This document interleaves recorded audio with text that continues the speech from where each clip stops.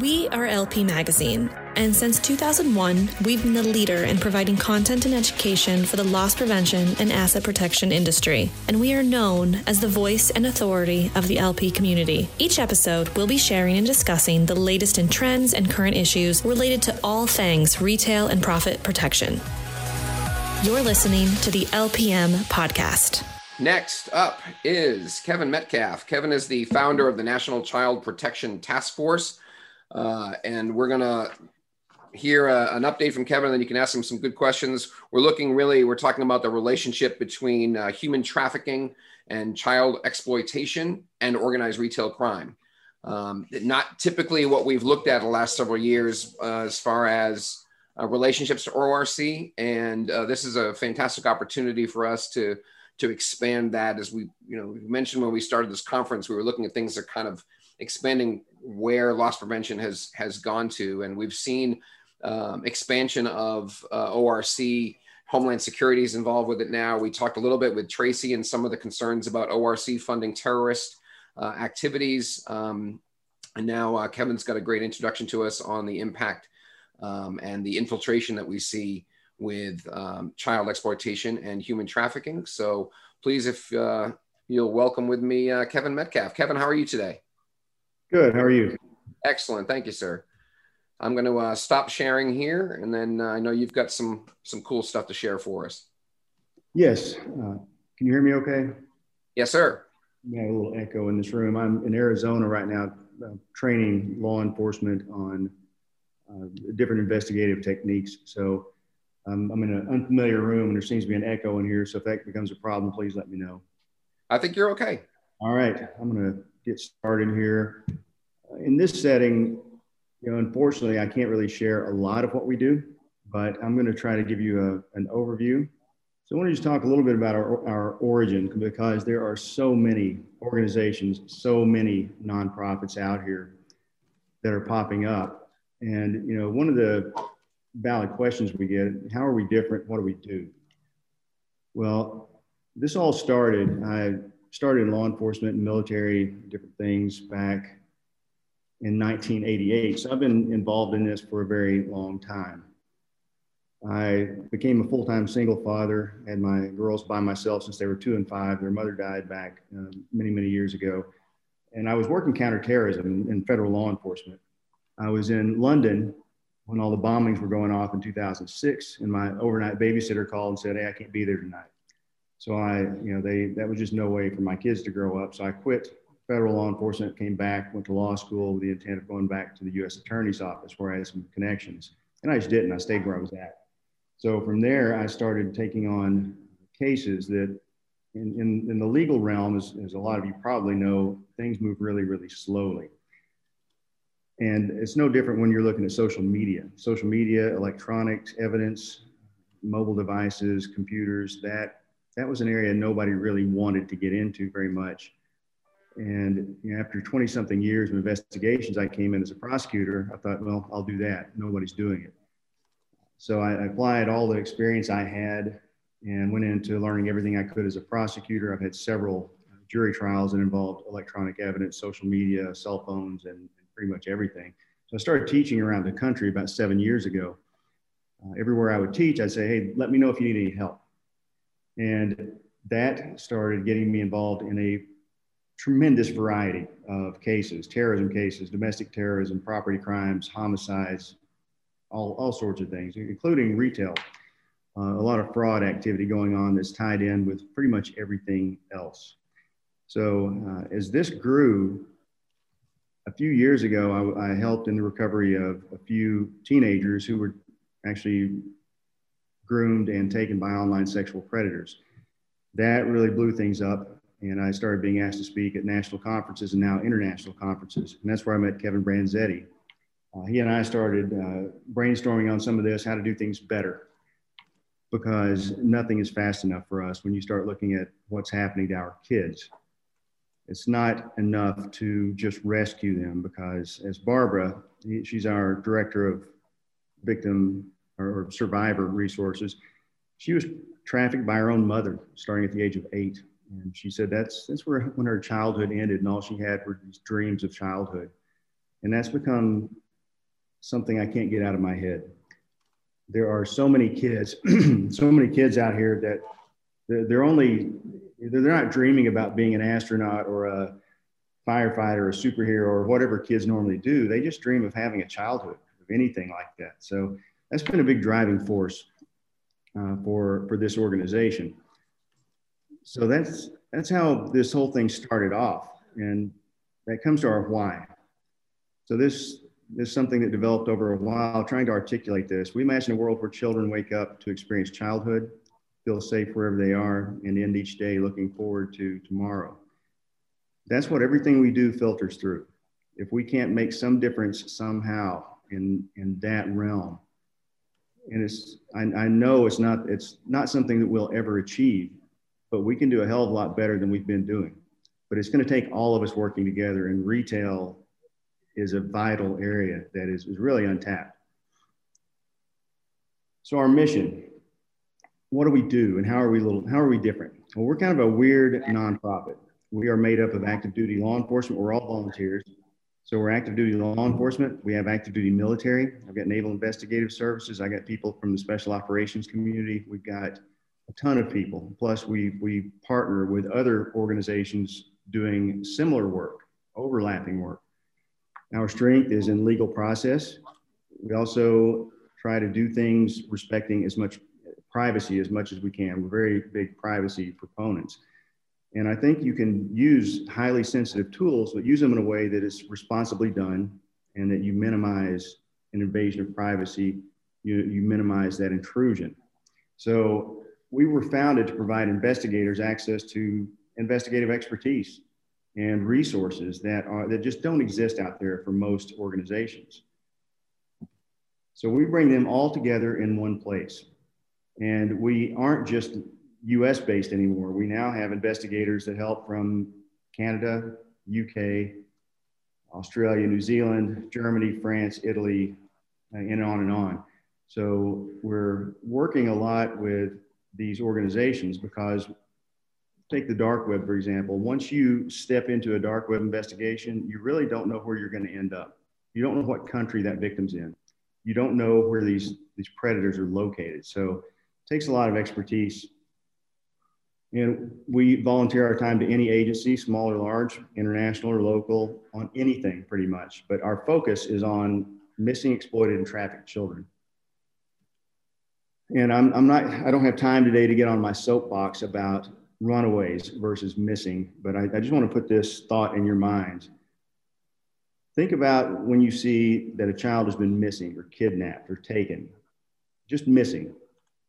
What effect does that have on you versus hearing that a child has run away? I'll tell you what it does on the law enforcement side. It moves that child from a very high level investigative priority to the lowest level of investigative priority, if there's any investigation that's done at all. They're a runaway. They'll come back when they get tired, when they want to. That's the overarching thought. However, kids are running away from something, generally. Not 100% of the time, but most of the time, they're running away from something. Running away from sexual abuse, physical abuse, alcohol, substance abuse. They're running away from something, thinking that they can do better. And when you do all this work and you finally locate a kid and you get to that point in that minor, that teen that tells you, stop looking for me. I don't want to go back.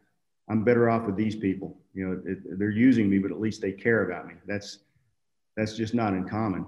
And we've got to fix that. But it's going to take all of us to do that. So we got to look at what are the barriers to all of this. Well, these criminal organizations, they are evolving rapidly. They share information. They share lessons learned. They have anti-profiling manuals on the dark web that they regularly update. When any criminal is arrested, they look and see what the cops did, how they found them, and how they prosecuted them, and they add to these manuals.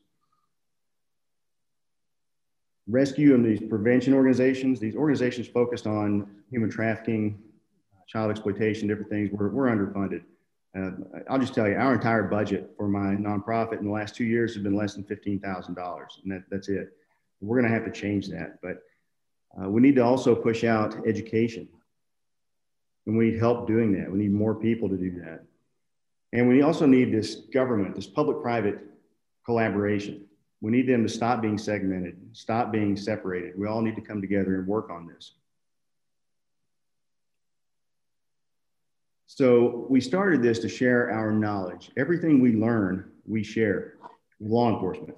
And part of our organization is also retail. We have retail investigators that are involved with us from a variety of backgrounds. And I'm saying this not for you to think that we're trying to get around legal process. I'm a prosecuting attorney. That's my day job. At the end of this thing, I want everything to be prosecutable. I want to build a prosecutable case. And to do that, we can't cut corners. We can't railroad people, on their privacy.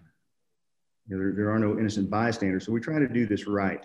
We also challenge conventional methods in criminal investigations. There are ways that we can do this better, and we're proving it. We have the results. But we have to train with high tech. So some of our investigators, some of our people we collaborate with, we brainstorm with, come from retail. They come from the private sector. They come from big name social media companies. I'm not going to throw any names out here, but we all come together for the same purpose, the same mission. We try to inspire investigators. Instead of thinking, hey, that's a runaway, I'm not going to mess with that. That's not a homicide. That's nothing that I'll get recognized for.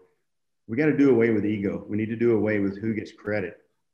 And if you look in the news, you're going to see all these agencies fighting over who gets credit. 150 kids were rescued, and this one agency puts out this news release that they've done it. Another one puts out the same news release, when in reality, it's a work of many, many people, many organizations, some government, some private. It's a mix. We also try to empower people to use their skills. We have a variety. In one case, one of our volunteers had a poker background. He recognized something that led to a successful conclusion of a case. You just never know where these cases are going to end up or what's going to be important.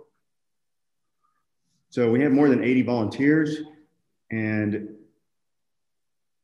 we really try to make society a better place for everyone. That's kind of the goal. So everybody that's involved in this has to have a passion for making a difference.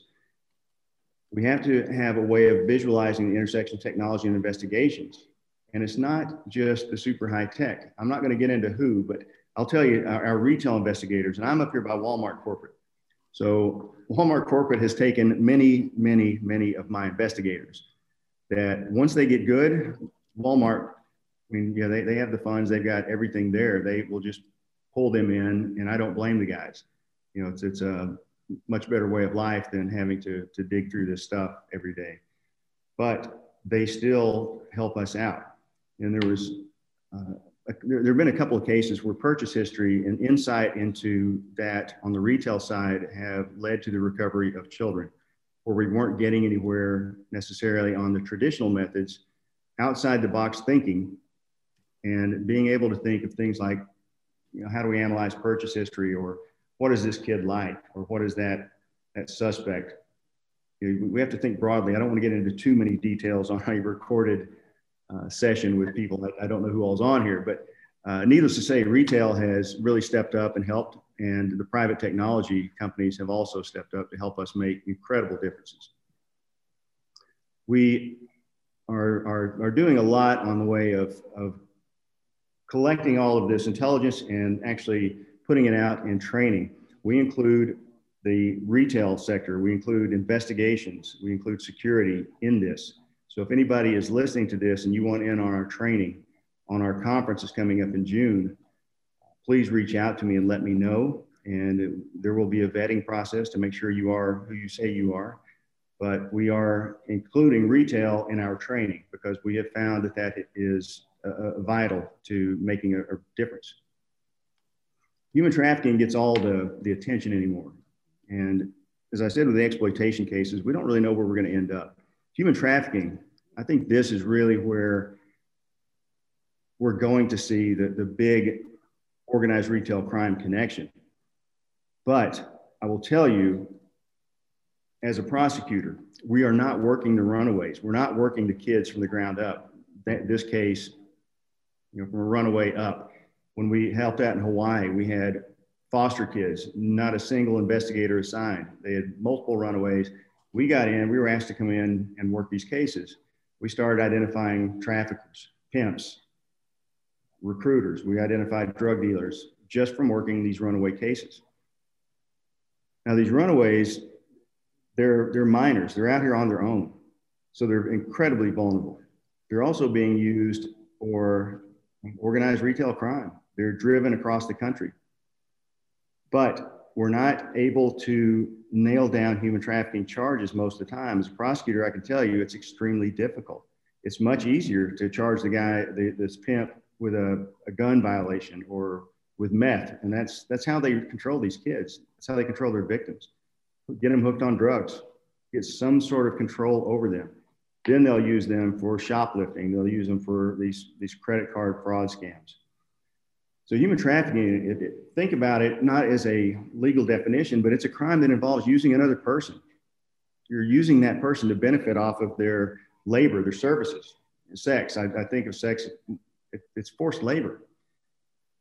And you're using force, fraud, or coercion, or the victim is a minor. The victim's incapable of consent. So human trafficking, estimated 24.9 million victims in the US. Around 70% are female, and about 1/3 of these victims are children. So keep that in mind. Even when I was working the street back in the 90s and 10, 15 years ago, it wasn't unusual for groups of kids to come through and do a ton of shoplifting. I still remember purses, pretty much anything. And the adults could sit out and they would be safe. Run the kids in. If kids get arrested, no big deal. And they're still doing that. We have groups that come through and pick up our homeless. They print off checks and they'll say, hey, go in there, talking to a homeless guy who hasn't eaten in a week. Go in here, cash this check, and I'll give you $100. They do that. And by the time the investigation is done, the prosecution starts, that group is gone. They're long gone, back several states over. And who is left to take the blame? These homeless people or the children. Minorities, migrant or immigrant those are the big ones that are getting hit. But traffickers look for vulnerabilities, people they can manipulate easily, people who are struggling. That's what they prey on. Eating disorders, the LGBTQ community, anybody with any vulnerability, that's where they're going. That's who they are manipulating. So these victims, these runaways, these missing kids, these minors, the foster care system, I can't tell you what we've dealt with in that. And it's so hard to even get people to admit that there are minors that are missing out of the foster care system. We can't even get an accurate count on it. These are the victims that we're dealing with. These are the throwaway kids, as I've heard them referred to, that are being sent into the retail establishments. Because if you think about it, how are these kids providing for themselves? Well, they're being hooked on drugs. They're being run into criminal enterprises. They're being trained on how to shoplift, how to get these gift cards, how to work them. And the people running this are sitting back and they're staying safe because somebody else is going to take the fall for it. Now, how do we identify this? I don't know, but I can tell you that we have a different approach to crime, a different approach to investigations, and we can definitely work with the retail community on figuring out innovative ways to apply technology to figure things out. Gift cards, I just can't tell you how much we see these. This is the big thing.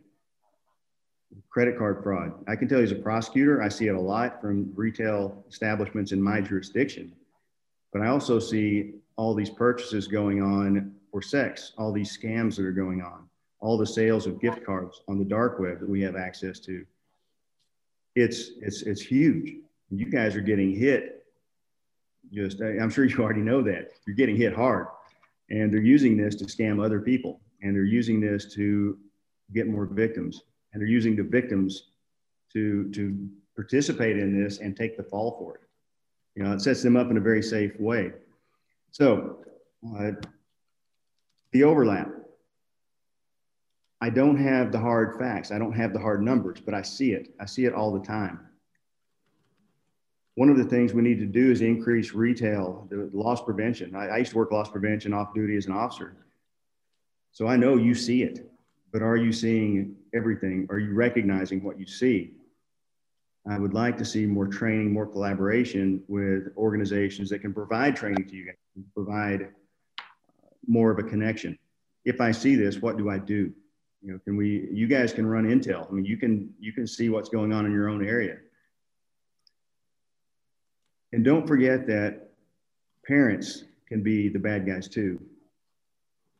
We see parents running their own kids. I mean, I saw it back when I was a uniformed officer, when I would, arrest kids, find out that their parents were the ones that were running them in to do all the shoplifting, all these thefts. And technology has only increased that, has only increased their reach. The parents are going to say, yeah, I didn't have anything to do with that. Those are just my kids. Why don't you send them over to juvenile for a couple of days? There's really no danger in it to them. We also have a lot of victims coming into the country. They're coming in for employment. They're being taken advantage of for forced labor. That's often, it doesn't get as much attention as it should. Forced labor should get as much attention because it's all mixed. When you're looking at organized retail crime, when you're looking at drug networks, you're looking at cartels, all of this stuff is all mixed in together. It's not just one clean crime. Drug addiction also, I can't emphasize that enough, how important that is. That's a control mechanism, one of the control mechanisms, but it's a big one. That's how they lure these kids away from home. That's how they start off getting control. So retail response, partner with law enforcement. You collaborate with anti-exploitation organizations, and there are several. Offer resources to victims. What does that look like? I'm not really sure, but it could be maybe local funding of a place who, we have a lot of organizations we partner with that do victim services in certain areas. And they're always looking for clothes. They're looking for medical care. They're looking for food. They're looking for some sort of support. What we do is the hunt. We're really, really good at targeting, but don't just focus on, hey, we recovered these 100 kids. None of the news, no organization goes back 6-10 weeks later and says, of these 100 kids that you recovered, where are they now? What resources are they given? Education and training. Train your people to recognize when these people come into the stores, what does human trafficking look like? What does exploitation look like? What does it look like when you have a victim there? What are the purchasing patterns? What are the other things we can look for? How can we make a positive difference? How can we get left of boom as saying terrorism? We want to get ahead of this. How can we recognize this before those kids are so addicted and so broken that they have no childhood left? How do we get there? And we also need you guys to speak up, add to the voice. One of the things I would really like for you guys to consider technological enhancements. And I know that this is a very, very controversial thing, but I think it's definitely coming. It's going to get here. I think the problem is that it's not been done properly. It's not been done to protect the rights of the innocent. Facial recognition is one of the big things, and I've been talking to several people in this realm about the possibility of running facial recognition in stores. I would really like to try a pilot program somewhere, but we have to limit. We have to do it the right way. We have to do it in a way that if it's discovered that most of society is going to say, all right, I get that. And we know how to do that. We have that expertise, we have that experience, and we have that background. So that's an overview, which went really fast. And I wasn't able to show you the really great things that we do. However, there is a YouTube video, and Jack, I'll send that out to you. And right now, I'm going to look over here at some of these questions I've got. I've got one for you, Kevin. I mean, one of the questions is about what retail investigators, leaders and investigators can do to support these efforts. I think you've just actually touched on some of that, but what about some key things that we should be looking for especially like when a young person is apprehended for theft? Are there certain questions that should be asked? What are some of the things, some of the signs that our LP folks out in the field should be looking for? That is not something I have prepared right in front of me, but there are some really good questions and things to look for, and it deserves more than a 30-second answer. But if that is something that we can put together, that would be a more in-depth training. But yes, definitely there are things that can be identified that you really need to look for. And it may be something that, when you tell law enforcement, they're going to say, I don't know what to do with that. That's very common. So we also have to educate law enforcement. When you guys see something, that needs to be taken much more seriously. Excellent. I think, coming out of this was sort of opening the door on the conversation for us and for our group and for our discussions with you. So knowing that coming out of this session, we've got, I know we're talking about an article to put together, and we're talking about some other things, hearing some of the things that we might be able to do to help when it comes to training and maybe even communication such as this to help with some of the training and awareness stuff. I know there's resources that we have at LPM that I think we'd love to collaborate with you on to see if we can help put that message together, working with you to help give that instruction. And then, we've got channels to help put that out. So I think that could be an excellent opportunity for us to work with you on some of those training initiatives for sure. Right. Yeah, we definitely need to come together, because we've worked with retail establishments for years, and the results have been, much more substantial than they would have been with law enforcement alone. Excellent. Well, let me just double check for, let's see. Are the victims of human trafficking sent to rehabilitation? There's, we'll leave you with that one. Do you know what happens to them when you do discover them? I made the mistake of looking into that, and it haunts me. I have to say, it depends on. Law enforcement isn't set up to deal with that. We're set up to do the recovery, and we're done, pretty much, because that's what we do. I started looking into what happens to these kids. Most of them will go back to being homeless. Most of them will go back to the foster system, if that's where they came from. A lot of them will go back into a home where they're being abused. So it's a very troubling thing. And that is definitely something we have to look at more than just recovering these kids and throwing them back to wherever they came from. We need to look at why did they run away? What was happening in their life, and how can we make that better? And I think that's something retail can definitely have a hand in. Excellent. All right. Well, Kevin, I think that's about our time for this afternoon. As I said, there's going to be a lot more coming out of this discussion for everyone, and we're going to look to get resources from you that we can share out to all the folks, not only who attended, but who registered for our session today. As well as some follow-up articles and information that we'll have coming out of this. So thank you again for your time. Thank you for all that you do. This is a tremendous effort that you're leading, and we really look forward to supporting with you. I'm going to send out I'll send you guys my contact information if you want to send that out. I see some questions in there, but you can contact me. And I'm also going to include a YouTube video where one of our investigators just was part of a nomination for an Amnesty International Award for humanitarian efforts. So thank you all. Great. Excellent. Thank you, Kevin. Appreciate it.